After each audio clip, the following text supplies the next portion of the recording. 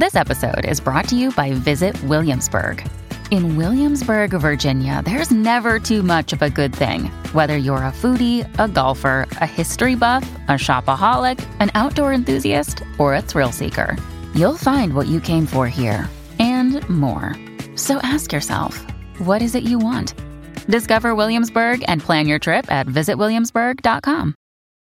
When you need mealtime inspiration, it's worth shopping Kroger, where you'll find over 30,000 mouth-watering choices that excite your inner foodie. And no matter what tasty choice you make, you'll enjoy our everyday low prices, plus extra ways to save, like digital coupons worth over $600 each week. You can also save up to $1 off per gallon at the pump with fuel points. More savings and more inspiring flavors make shopping Kroger worth it every time. Kroger, fresh for everyone. Fuel restrictions apply.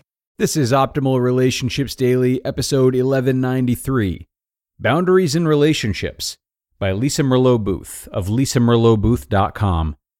Hello, everybody. Happy to have you here today on ORD. I am Greg Audino, your host and narrator, here with you again to read from an article that can help you strengthen your relationships with yourself, with your loved ones, your acquaintances, and just about anyone else, I hope. Now, this article is going to talk about boundaries, which are definitely worth reading about as much as we possibly can. So, with that being said, let's start this post off now from Lisa Merlot-Booth and optimize your life. Boundaries in Relationships by Lisa Merlot-Booth of lisamerlotbooth.com. I believe the two most pivotal skills for being in healthy relationships are boundaries and self-esteem. They are the foundation from which everything else flourishes. This post is going to address boundaries. Okay, so what are boundaries? Boundaries are a system of protection. They're meant to protect us as well as those around us. I like to see them as a mosquito net we encapsulate ourselves in.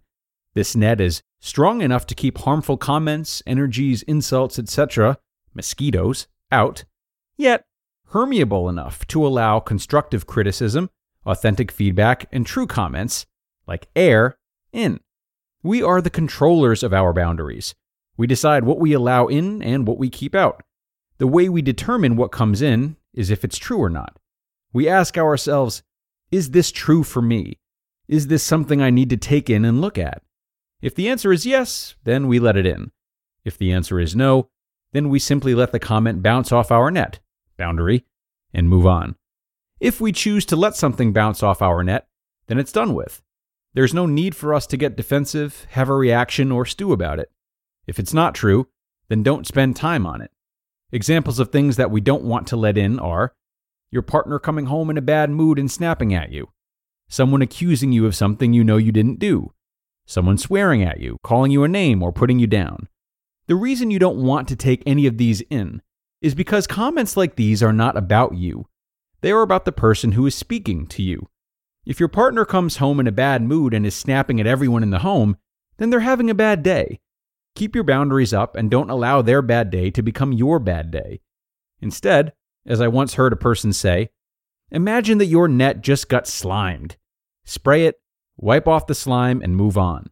Let me use the kick the dog story, only I'll use a different term than kick. Say Tom comes home and had a terrible day at work. He's angry and fed up with everything. The dog comes up to greet him, and Tom shoves the dog to the side and says, "Stupid dog." Now, is this because the dog's a stupid dog? No. It's because Tom is having a bad day, and he thinks that bad day justifies his cruelty. His comment has nothing to do with the dog. It has everything to do with Tom. It's the same with people. We need to get better at determining what we need to take in and look at, and what has nothing to do with us and we need to keep out. If, for example, you simply walk into a store and the cashier is rude to you, chances are it's not about you. So don't let it in and make it about you. Likewise, if your child is hungry, tired, and cranky and says you're stupid, use your boundaries. See it for what it is, a child who is cranky and struggling with his or her emotions. It's not about you being a bad parent. Because something is not about you does not mean you allow your child or husband, etc. to call you names. It just means that first, you have to realize that behavior is not about you. Step 2, deciding if you let something go or address it, is a different post, LOL. Learn to decipher what to take in and what to keep out. It's important that we don't only let in nice feedback. When we're given feedback that is hard to hear, we need to be careful to not just block it out.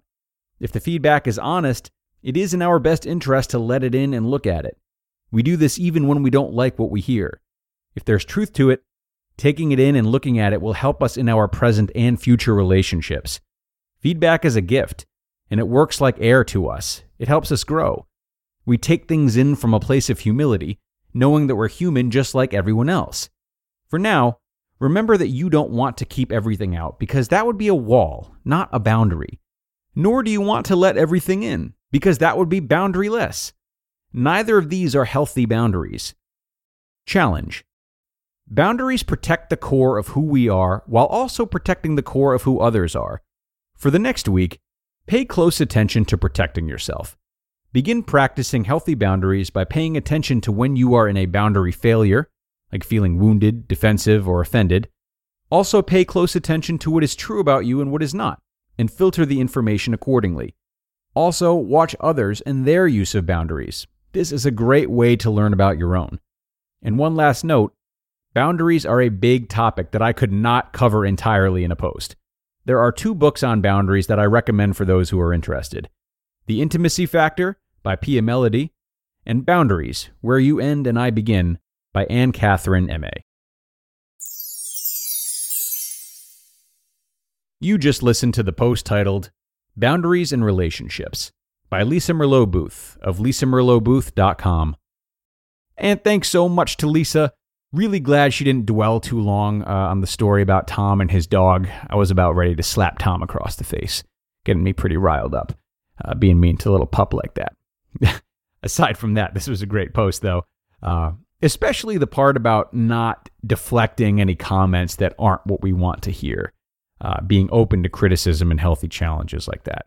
That is so crucial, especially for us, like you and I, to hear, as those who indulge in personal development a lot are likely to have increased, maybe unrealistic demands for life being pleasant and not allowing the unpleasant stuff. I know I'm guilty of this myself, so something for all of us to watch out for. There is another layer to that, though, something she actually pushed aside earlier in the article. Now, obviously, all kinds of negativity have layers, and therefore, we do have to pick our battles sometimes. So, for example, if your spouse does come home yelling and screaming and is clearly frustrated, maybe it's not about you, yeah. But given your commitment to them, your love for them, and your knowledge of them, that is an opportunity to reach out and try to help rather than distancing yourself just because it's unpleasant and not necessarily about you, right? Now, if a random person on the street does that, it's easier to excuse yourself. But when it comes to committed relationships that you want to keep going strong, there will be times in which we have to let those we love have their hissy fits and try to lean in and understand and support them anyway. Now, of course, boundaries still exist, like especially if you feel that you may be harmed physically. That's an entirely different circumstance. But it's just to say that all relationships are different, and thus how we approach conflict within them must also be different. Food for thought, friends. Time to be out of here, though. Thanks a million for joining me today, as always, and staying through the end. Boundaries are always an essential topic to brush up on in relationships, so I am glad I was able to share this with you today. And do be sure to come on back tomorrow, where I will have another great post for you. That's where your optimal life awaits.